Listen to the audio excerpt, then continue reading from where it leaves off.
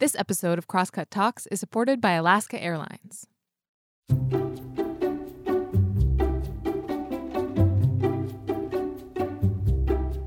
Hey, welcome to Crosscut Talks. I'm Mark Baumgarten, the managing editor at Crosscut, and today we're talking about homelessness, which is an appropriate place to start this next series of conversations, focusing on the major issues facing the city of Seattle. Homelessness, in many regards, is the issue facing the city. By one count, there are currently more than 40,000 people living without permanent shelter in King County, where Seattle is located. That is a staggering number, but it's not necessarily surprising. Homelessness has become so widespread here that it's nearly impossible to ignore. And so many major issues that fuel social anxiety right now are attached to this population, rightly or wrongly. A lack of affordable housing, for one, but also public health and public safety concerns, inadequate mental health services, crime and addiction, over-policing, and systemic racism, to name a few. But this view, the one that I bring to the issue from my seat in the Crosscut newsroom, is one from the outside looking in, one that really depersonalizes what's happening in the lives of the people living in a state of homelessness right now. Which is why I really got a lot out of today's conversation. This talk, which took place in early May as part of the Crosscut Festival, features 3 individuals who speak with authority about the lived experience of our homeless neighbors. And, as I hope you'll hear, understanding that experience does matter when it comes to addressing the individual realities that add up to such a large, intractable problem. Mark Dones is the CEO of the King County Regional Homelessness Authority, a new government agency in charge of the region's homelessness response. Karen E. Salinas is an outreach provider for the REACH program in Seattle, who brings a harm reduction approach to her work with people who use drugs and work in the sex trade. And Lamont Green is the CEO of the Racial Equity Action Lab. He has 2 decades of experience helping local governments in their approach to homelessness, among other challenges. Leading the conversation is Crosscut City reporter Josh Cohen, who navigates the particulars here well, guiding a conversation that entertains the possibility of solutions while also acknowledging that the challenges can be overwhelming and exhausting. This conversation and all other conversations on the social justice track of the 2022 Crosscut Festival is sponsored by Waldron, which would like to share the following message. Waldron helps organizations and people to reach their full potential, guiding human-centered journeys to organizational and professional success with courage, compassion, and discretion. Clients seek out Waldron when their brands are on the line for impactful board consulting, organization and leadership development, executive coaching, career transition, and career management. Waldron is proud to support Crosscut, a forum for truth and dialogue that increases knowledge, understanding, and compassionate participation. I hope you find this conversation helpful. Oh, and one other note, this talk does contain some profanity. If you have any feedback, please send it to talks@crosscut.com. Okay, on with the show.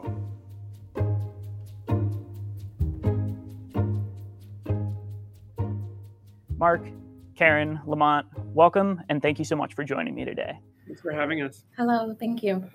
So, as a starting place for this conversation, I think it would be helpful to hear how we got to a place where more than 40,000 people are homeless throughout King County. Mark, can you explain why we've ended up in this crisis? Oh, gosh. Mostly because we don't have housing. I hate to, I don't mean to be glib, but how do I say this? We have wrapped ourselves around the homelessness crisis, sort of 6 ways to Sunday, searching for an answer that isn't housing. But history is quite clear that each one of those issues has historically been tackled without people experiencing homelessness, and that our current situation is very much the result of a set of decisions that have been made to essentially eliminate the 0 to 30% AMI housing access bracket,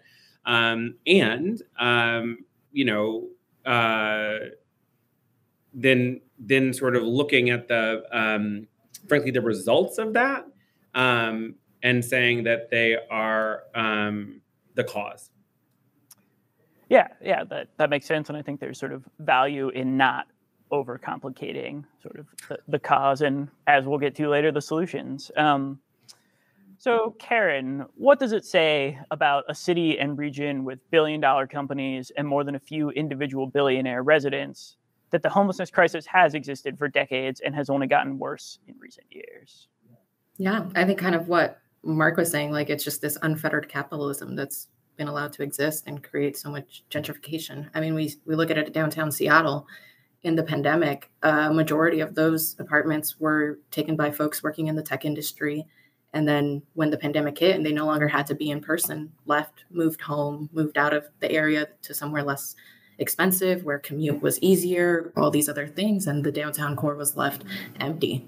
And then a bunch of folks got released from jail for COVID restrictions. A bunch of folks got exited from their shelters because of COVID restrictions and just left in the downtown core. And I think that it is a lot of that, not having any affordable housing and continuously decreasing the amount of affordable housing that's left by giving it to these developers, to these other folks who want to come into neighborhoods and take it. I mean, I think of a lot of our clients that are, I'm not from Seattle. They're OG Seattle. Like they're from here. They grew up here. This is their home. This is their neighborhood. This is what their community is. And they are majority from the Central District, moved out of that community that they grew and built their own businesses and taken from them and then made to seem like it was their fault for not being able to afford it. Lamont, I'm curious if you think the crisis in our region is different in any way than what we're seeing in other cities around the country. Is there anything sort of unique about Seattle and King County's experience, or is this sort of, a common experience for cities with homeless crises? Yeah, I think what we're experiencing, we're seeing all across the nation, with this housing affordability crisis, and also how this issue is interlocking with, climate justice issues as well, and racial and economic justice. And so we're seeing this all over. And I think that, we're going to have to really acknowledge that when we look at who is experiencing homelessness, that this is definitely a racial justice and a disability justice issue. I think what is unique that we're doing and why I am so hopeful, because now we have a new King County Regional Homeless Authority that was co-designed by people with lived experience of homelessness, by communities most impacted. And this is the first time ever, I believe, in our nation that we had a governmental entity that was co-designed and is sharing power with communities most impacted. And so that's the part that brings me hope. That's where I feel that we are unique. But also as a community, we can be horribly fragmented. There are so many diverse partners with different ideas. And there's a lot of compassion fatigue. I'm originally from Charleston, South Carolina. And when I first moved to this region, I was like, yes, like it's a place of social justice and social responsibility. So it saddens my heart to see the compassion fatigue and the blaming the victim of people living homeless on the streets. It's sad to see the dehumanizing sweeps that are happening. And so I really hope that we can develop a shared consciousness and a unified approach, because government cannot do this alone. We need to stop pointing the fingers, right? There just isn't enough governmental resources. We have an extremely regressive tax structure for such an allegedly progressive state. And so government cannot do this alone. And we are all collectively responsible for this. And Martin Luther King Dr. King once said, too often being homeless is considered a moral failing when it's actually a structural and political problem that makes visible the growing inequalities of our society. And it isn't a mistake that we see so many people languishing on the streets. And each of us, we hold a collective responsibility because we vote our elected leaders into office, right? And I believe why this problem is so huge, it's because of our social norms. And social norms, those are the invisible codes that regulate human behaviors but hold problems in place. And so what are the biases and stigmas that we hold about people living homeless, about these mostly Black, brown, and indigenous people, these disabled people? We don't want to go to the dark place of what we think about that population. But, they've done a lot with the neuroscience of racism and implicit bias. And when they did some neuroimaging of folks' brains, and they showed them images of people experiencing homelessness, the prefrontal cortex, where our mirror neurons that register empathy, where that lights up, that wasn't the part that lit up. The part of the brain that lit up is the part that when it sees feces and poop and vomit, right? So we have to search ourselves collectively at how we look at the worthy poor and the unworthy poor, and recognize that the folks experiencing homelessness on the streets, over 85% have a disability. I believe it's even higher, and it's mostly Black and brown people. This is racism. This is indigenous invisibility, right? And we need to face in our region that the way that nice, progressive, liberal racism shows up, right? And we can't point the finger at government. We need to point the finger at ourselves. That was great, and I feel like Lamont's answer is our roadmap for the rest of this conversation. You hit on pretty much every point I'm hoping to talk about today. The way we often talk about homelessness in the media, in policy conversations, among our friends and family, can hide the very real suffering unhoused people are experiencing. And Karen, as somebody who's out there working with clients on the street, can you just tell us sort of what toll does homelessness take on people? Yeah, I can answer. But Mark, did you want to say something? Oh, sorry. I didn't hear that. Thanks, Karen. Part of what Lamont said, I think, is really critical because, there's all of what Lamont said is really critical. There's a part that I want to emphasize, which is that there are two things that are really fundamentally different about the authority. One is I report to someone who lives in a shelter and a physician at the VA who works with folks experiencing homelessness. No other system is built like that, right? Literally no other system. And it also is part of the reason why, when I am steadfast on something, I'm nope, this is correct. It's because this is not sort of oh, Mark Jones believes this to be fundamentally correct. It is I have done the ground truthing on this, and I am clear that the folks who are going to be impacted by whatever the decision is want this decision, right? And where I am often dug in is because I have also been told, don't budge here, right? And that I think is there's been a lot of discussion about how much power I have. And Lamont is correct that this agency is architected on a shared power foundation. And so when we have conversations about decisions at the authority, it needs to be really clear, none of them are Doan's decisions, they are community decisions. And if there is a conversation to be had, it is a community conversation, not one in my office. And the other thing that I would just be really, want to lift up is our budget, comparable. You referenced, Josh, at the top of this, right? There are over 40,000 people who are experiencing homelessness in King County. That averages out to less than $12 a day per person. That's the budget we have, right? And so when people talk about well, why isn't this or why not that or how come that, I want to be clear that and I think this is part of what we're going to talk about today. There's a lot of stuff money can't fix, but there's also the fact that we don't have enough, we are not scaled for what we are trying to address, full stop, right? And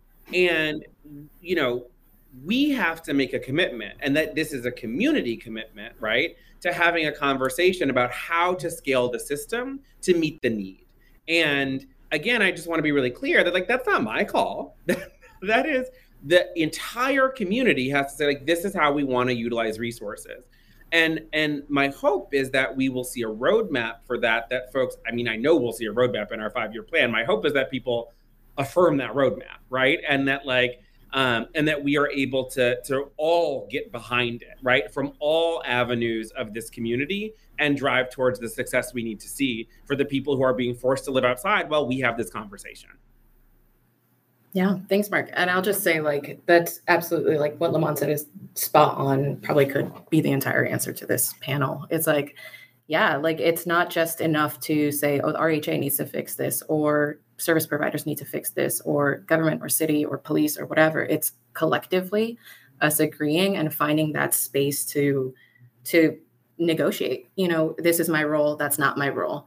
And I think that, yeah, the RHA has been tasked with something immense, and also not given complete, because that's not how a system works, power to just make the decisions that impact homelessness. There's the behavioral health system, there's the medical system, there's the emergency medical system, there's the psychiatric system, there's the nonprofit system, there's case management, there's shelters, there's crime. You know, that is a whole other level of homelessness. That, to what extent is that in the hands of law enforcement, which has been in question? How much do we give them power to make these decisions? Then if it's not law enforcement, then it's the city. How much do we give the city the power to make these? Which, as Lamont said, like, there are still sweeps happening. That's a city call. But then their hands are tied by other systems that tie their hands.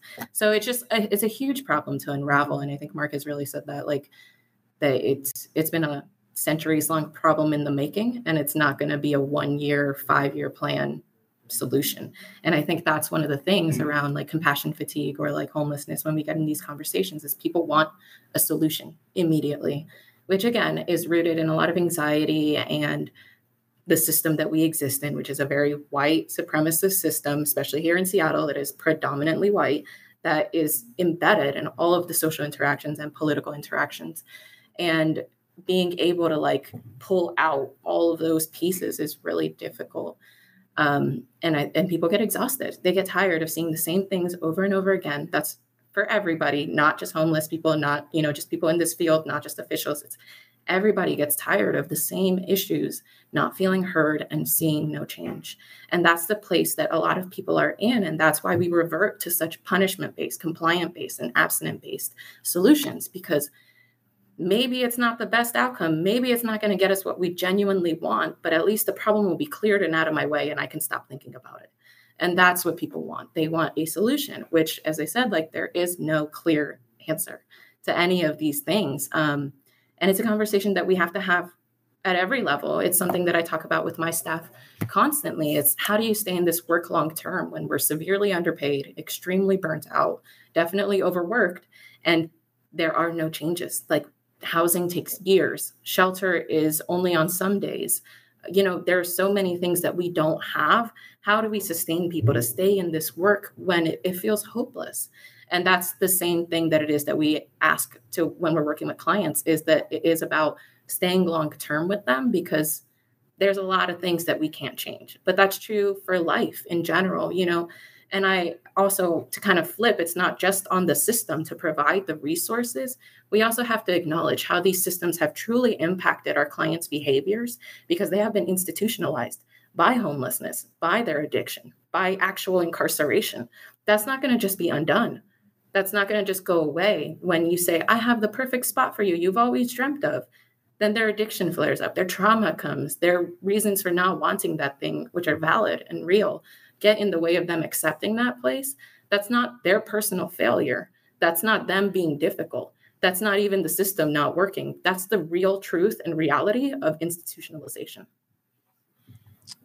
You've all touched on compassion fatigue.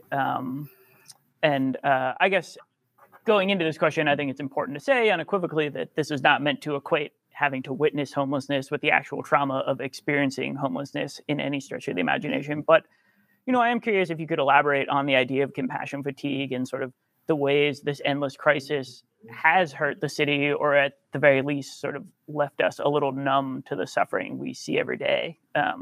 Mark, can you lead us off on that thought? Yeah, you know, I say this a lot, and I'm appreciative of this panel because one, I'm on a lot of panels, and one, just to be like with a panel of folks of color talking about things that mostly impact people of color, dope, good programming, good editorial decision. I'm also really happy that this is a panel that is folks who have lived experience, and so I want to offer that up because I want to center what I'm about to say in I have been forcibly institutionalized twice in my life. I have been housing unstable. I've eaten food that is actively rotting. And I believe that it is fundamentally when we tee things up through who has the right to point out that something is fundamentally broken, we've already lost. We've lost the narrative. From where I sit, right? And I've said this before, this has become sort of one of my go-tos since I took this job. People shouldn't have to live outside. The fact that people have to means that something is deeply broken in our society. Full stop, right? And the corollaries of that, of people have to navigate people who are having active psychotic episodes who are being forced to live outside, also bad. And so it is exhausting. And I mean, literally, physically, it is exhausting to have to navigate that as you are trying to go through your day to day. And I think that part of what we have to be clear on is, again, if we weren't locked into who gets to point out that this is broken, we could spend more time solving it. And I can assure you that perhaps Lamont or Karen can speak to this, our unhoused neighbors are as disturbed by folks who are experiencing that level of trauma outside. We all know it shouldn't be happening. And so the sort of the talking point progressivism of who gets to say that this is messed up, it doesn't track, frankly, with what those of us who've lived it or those of us who are working on it spend our time talking about. Yeah, Lamont, as we sort of transition into talking about how we can solve this problem, can you explain to people what you mean when you're talking about lived experience and why it has to be so central to addressing homelessness? Yeah, lived experience is really key. And there's a quote by Just Lead Washington that is one of our mantras with the Lived Experience Coalition. And it's that those closest to the problem are closest to the solution, but often furthest from power and resources. And when we look at our different institutions and who are operating those institutions, when we look at who's making the funding decisions, who's conducting the research and designing the assessments, right? It's mostly white folks, right? And we love white folks. We need white folks, but we need all of us, right? Our ecosystem needs to be very diverse. And we need to have people with lived expertise there from the very beginning with shared decision-making power. And this makes good dollars and cents because those that are experiencing homelessness, they're going to know what services work, they're going to know what they're going to utilize, and they'll be able to improve our design, right? And I think that we're really now recognizing that we have to flip the model of development. We have to move away from hyper-professionalization. We have to move away from elitism, from overly clinical approaches, and we need to recognize the indigenous wisdom, the cultural assets, the spirituality, and the arts, and all of those things, you know. And in my own experience of homelessness, after I came out of the military, and I'm originally from Charleston, South Carolina, and the messages I got as a Black, gay young man, right? Being Black I'm the N-word, right? Being gay, I'm a faggot. Imagine as a young person growing up believing that you are a nigger faggot. And I use that word so we could feel the pain and the internalization of what that is like. That if people knew who I really was, they wouldn't love me. And then when I joined the military, I was in the don't ask, don't tell military, right? So my being a faggot, right? And growing up in a society, when you watch TV, when you go into a restroom and you see the N-word engraved there, right? The projection of being intellectually inferior, right? The trauma, going through a rural neighborhood and being afraid to pull over that you could be lynched or harmed. This is not right. This is not okay, right? And for white folks, racism is a mental abstraction. But for people of color, it's something we live daily. So after I got out of the military, and I wasn't ready to go back to South Carolina yet, and I went to a party and I smoked crack cocaine, and I became instantly addicted. Crack was too expensive, so I went to meth. So you see our unhoused neighbors on the streets begging for money, disheveled and all of those things. That was me. I was psychotic. I was institutionalized and chemically restrained because I was violent. That was me. But luckily, because I was a veteran and they had a pilot program that's now discontinued that had art therapy, and it was on the beautiful American Lake campus in Lakewood. It was a lake, there was golfing, there was art therapy. We had the best therapists with mindfulness meditation that integrated spirituality and cultural responsiveness and vocational rehabilitation, right? And so it is possible, right? But the part that we need to recognize, a lot of our unhoused neighbors are carrying an immense amount of pain and trauma. And most are the victims of racism, ableism, cisgenderism, transphobia. And we forget that in our compassion fatigue, right? We want to have our beautiful sidewalks and our beautiful parks. Let's just sweep them away because we want our neighborhoods back.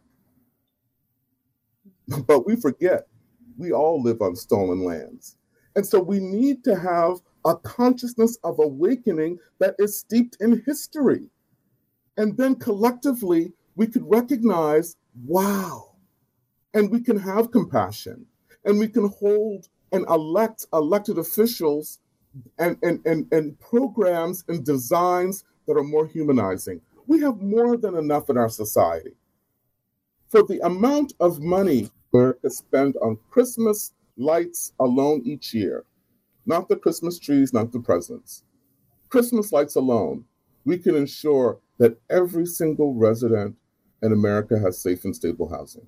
And I'm not talking about a tiny home that wouldn't meet HUD human habitability standards.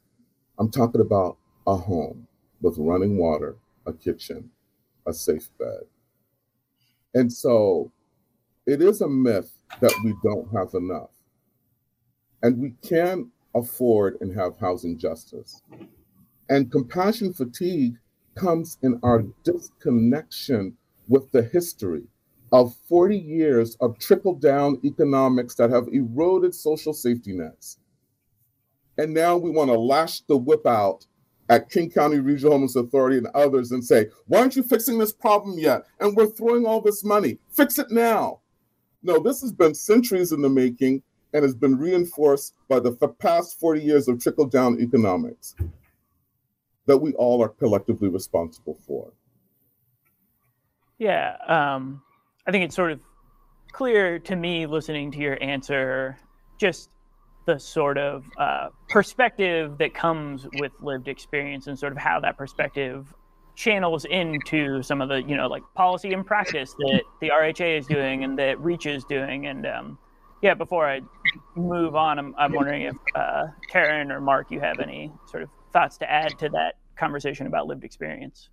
I have one thing, which is just to say that like there's a reason that Lamont uses the term lived expertise, and that I often move back and forth between experience and expertise. But like the point at the end is that like there are things that I know that are tactical in nature that I learned in those places nobody wants to be. And I mean, like full stop, right? Like I know how to design a program that is oriented towards dignity and healing because I've been in the thing that doesn't do that. And as Lamont just said, I think he and I actually have, like, I have been institutionalized in places that were like not great. And I have been institutionalized one place that was pretty great, right? And I know the difference. And now with like over a decade of policy experience underneath my belt as well, right? Like it is easy for me to take an afternoon to architect programs that can do that thing, as opposed to quite literally weeks or months of process to get to the same outcome. And so when those of us who've been in those places sit down and ask, what is the thing? What we're bringing to the fore is not just, again, and I want to be really clear, right? Because like, are there really good ethical and moral reasons to include those of us who've lived those things? Yes. But the best reason is that we actually just know how to build stuff differently, right? And so like, it is really critical that like, it be clear that this is not a migration towards moving power towards folks with lived expertise because it's a nice thing to give it a go, right? It is because we actually can get to the outputs in terms of program design and then the outcomes in terms of people not experiencing homelessness faster. Like we know those pitfalls and we know how to work in those spaces with a literal expertise. Yeah, I'll add on there. So for Reach, we're really focused on working with folks who use drugs and like that harm reduction mindset, and that is absolutely critical. Like my lived experience is not being addicted to drugs. I can see it in my clients. I can, work with them. I've seen it in my family. I've worked with people my entire life, but that's not my experience. And I can't tell you what it feels like to be craving. I can't tell you what it feels like when you're getting dope sick, when you're feeling dope sick. I can't relate to you in that, but my staff who have that experience, they can really walk through in those steps. Like, hey, actually, this is something might help you. This is what I've done. I feel what you feel. I can see where you've been. I've been there myself. Like that connection, especially with something as stigmatized as drug usage and homelessness and mental health, that connection in itself is so critical. For someone to see someone that looks like them serving them and able to navigate the systems that they can't, it's so valuable. It's like, you're not alone. And so those are the things, and I do want to name the complexity of that work, that exactly like Lamont said, like the professionalism, the over elitism, this idea of constant perfection, and you have to hit all the marks, is what so often why these folks are not given the acclaim that they deserve for their skills, because they don't meet certain expectations that are BS. They're completely made up. We made them up. It's like there's just social norms that we created to create this idea of what's good and what's not, when my staff are the most flexible, the most out of the box thinkers, when they're like, wait, why not? Why can't we do something like this when we're going to achieve the outcome you're asking for? It's just a slightly different path. Like, why isn't that okay? And that is exactly like in program design and client care and just our interactions with each other as neighbors. When we're presenting another look, another perspective, it gives people a chance to open up their mind to a different way of thinking. And that's the thing where if you isolate yourself, if you're constantly in the same groups that you run with, only hearing the same perspectives, that is feedback, positive feedback for that, probably not the best idea that you have, then that's what you continue to grow into and think about and hold fast in. And it becomes so hard to change your mind to something else. And that is what I see with my staff, just the flexibility of having had to move like the water and just figure it out and bring their cultural thing without losing it as much as possible. That's what I see is their skill is just huge flexibility and a way to imagine the world that's different than what we've currently created. And I just want to add, and Karen, thank you for naming that. And I think we also need to recognize our housing providers during COVID on the front lines, And our housing providers and a lot of our social service providers are so underpaid. It is absolutely sad. The level of work that they are doing, the difficult work, the hard work, the humanizing work. And our providers have been there on the front lines during COVID, and they remain there. And I know Harold Odom, one of our Lived Experience Coalition members, he speaks fondly about how Reach saved his life when he was in a tiny home and was dying really of an infection. And they built that trust and empathy. And we have Solid Ground, DESC, Catholic Community Services, the YWCA, too many wonderful nonprofits to name, right? But our providers are doing some really amazing work that we often don't recognize, and they're severely underpaid. And a lot of our nonprofits aren't getting enough funding to do this work well. And so we have a lot of compassion fatigue and burnout, right? But we need our best case managers, our best people with lived expertise to be working with our unhoused neighbors. We'll be back with more after this message. Dreaming of a long-awaited vacation? Take your travels to the next level with Alaska Airlines. They're committed to providing a higher standard of safety and cleanliness throughout your journey. From mask requirements and touch-free options to HEPA filters on board and fresh air every 2 to 3 minutes. Plus, their award-winning loyalty program, Mileage Plan, makes it easy to earn and redeem miles wherever you go, including destinations worldwide, thanks to their One World Alliance membership. If you're ready to land a low fare, next-level care, and the best experience in the air, book now at alaskaair.com.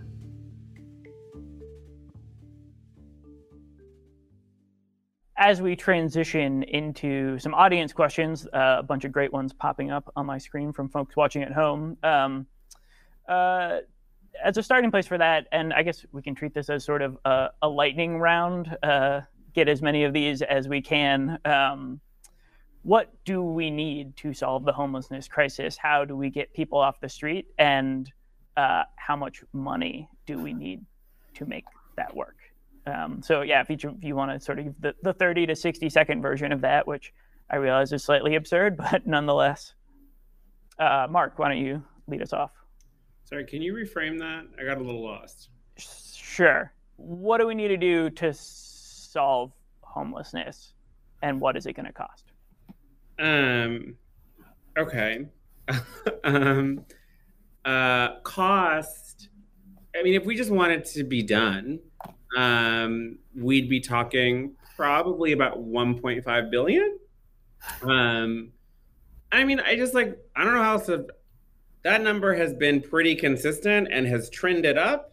Every year we haven't spent it. So like at this point, I feel like this is, I mean, I know this is going to be controversial to someone somewhere, but I feel like it shouldn't be, because there are literally, and I'm not joking, like 15 reports that have this number inching up year over year.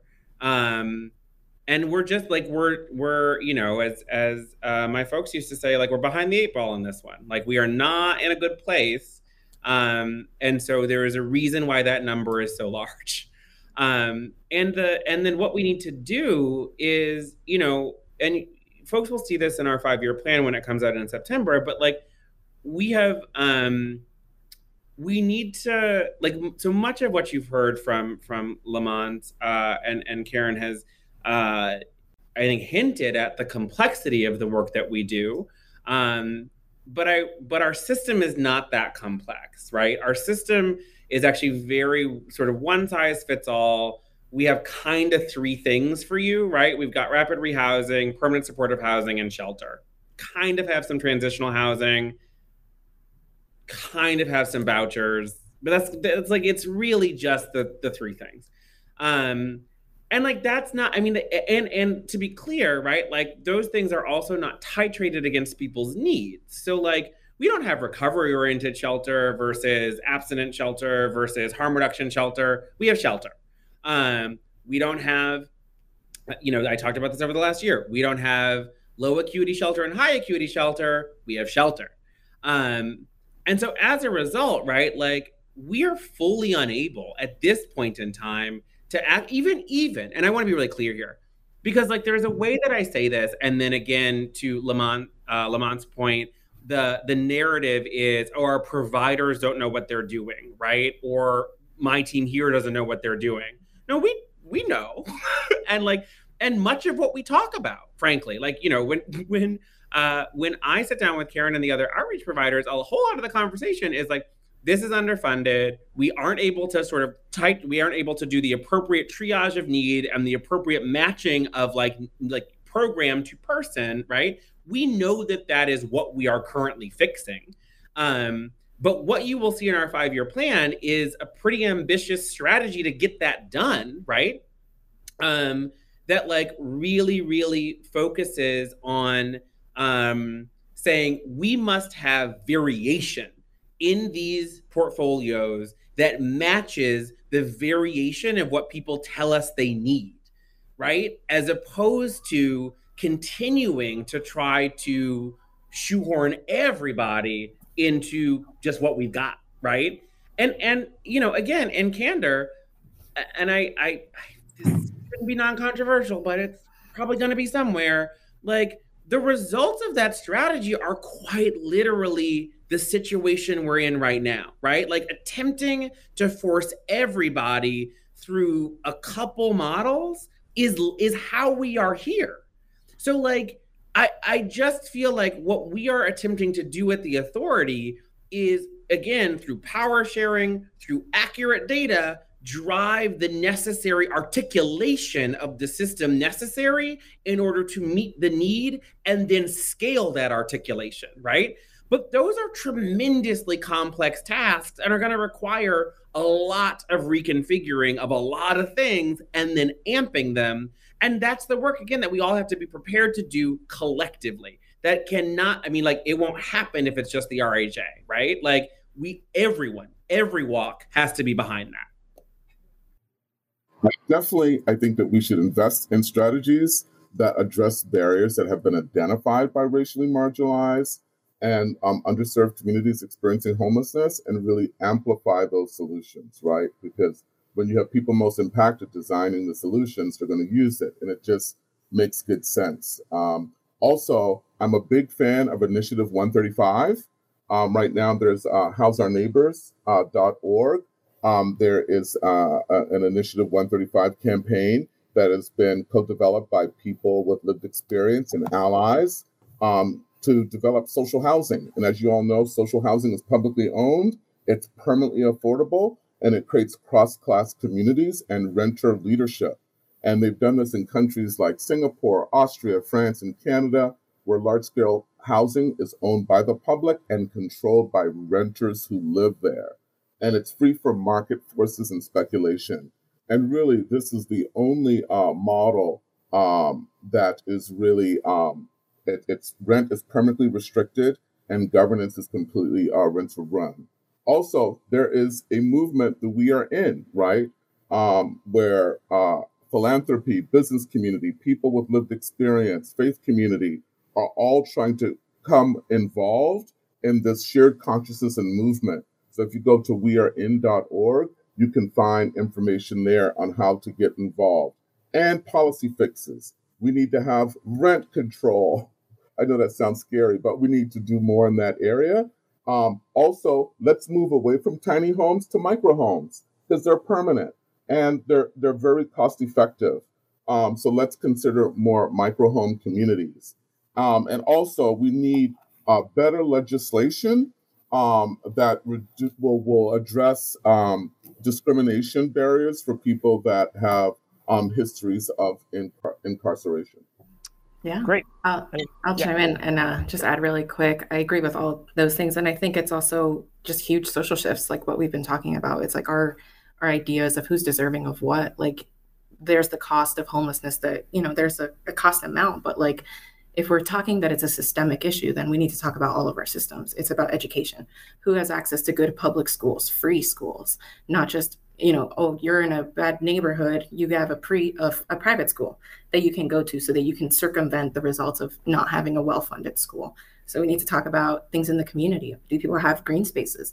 Do they have parks? Do they have place to play sports? Do they have music? Do they have art in their school? Do they have a connection to their culture?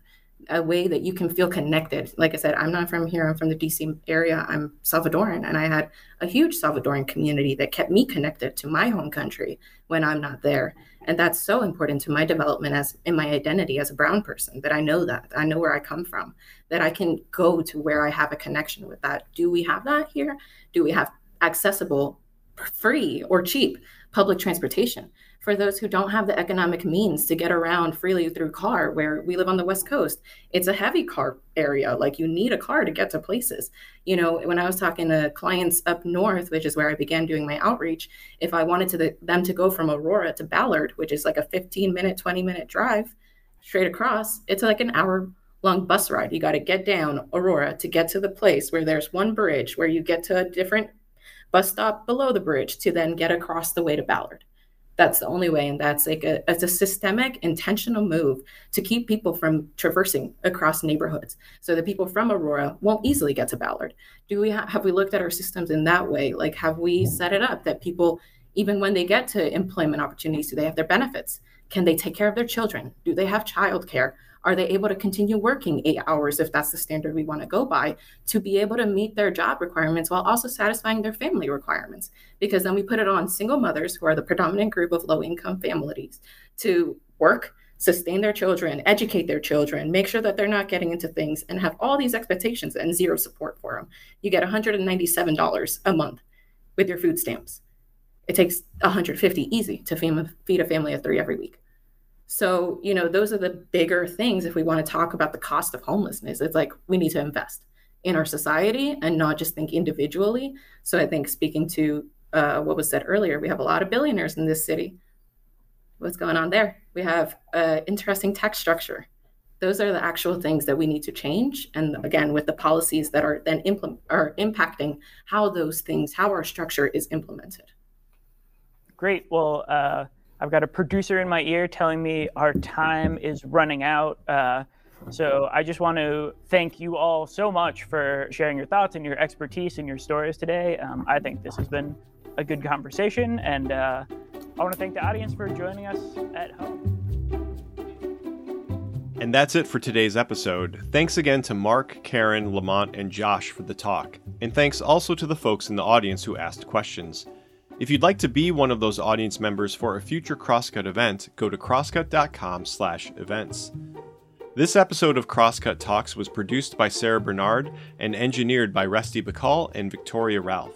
The event was produced by Jake Newman and Andrea O'Meara. Ann Krisnovich managed our audience engagement. You can subscribe to Crosscut Talks wherever you listen, and if you like the show, please review us. It helps other people find us.